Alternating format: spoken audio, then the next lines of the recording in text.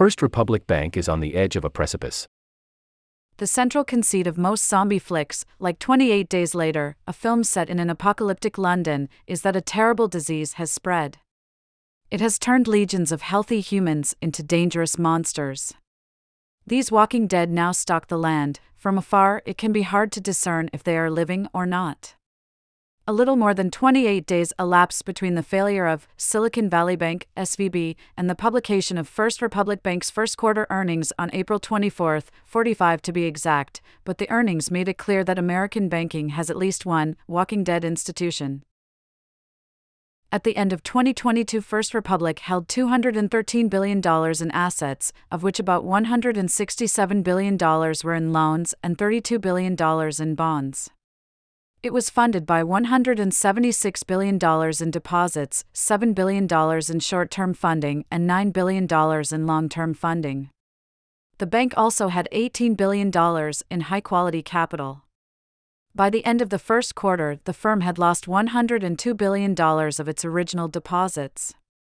This has been replaced by a vast amount of short-term borrowing, which climbed to $80 billion by the end of the first quarter, and by $30 billion of pity deposits from 6 big banks, which placed money with the institution to throw it a lifeline. There are several problems with this picture.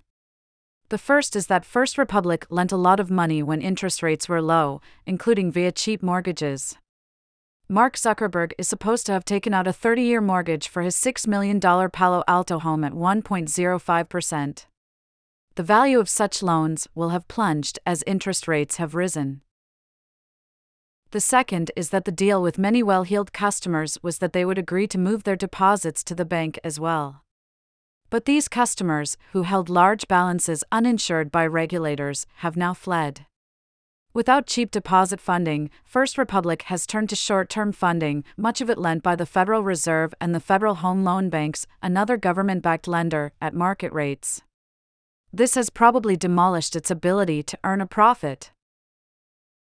In the last quarter of 2022, First Republic earned a net interest margin, the difference between what it collects on loans and pays for funding, of 2.5%. That fell to 1.8% in the first quarter. Yet the reality could be worse. After all, the first quarter included 2 months before SVB collapsed, implying First Republic earned next to nothing in net interest in March.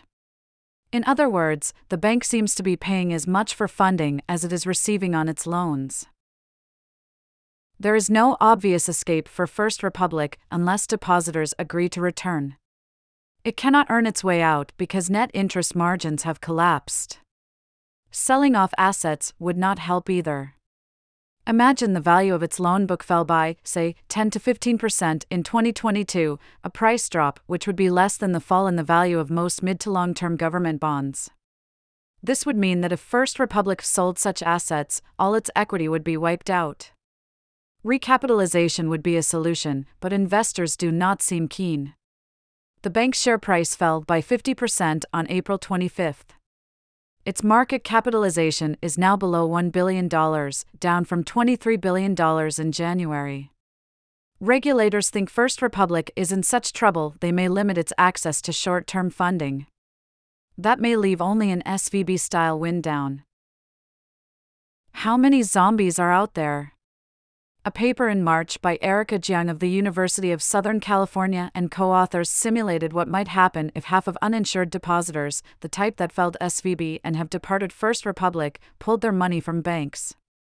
The bad news is that 190 unidentified institutions were left with negative equity capital. The better news is they are likely to have been smaller institutions, as they had combined assets of $300 billion. If this figure included First Republic, it suggests a bigger and more terrifying zombie is probably not lurking around the corner. Still, another jump scare hardly seems out of the question. For more expert analysis of the biggest stories in economics, finance, and markets, sign up to Money Talks, our weekly subscriber-only newsletter.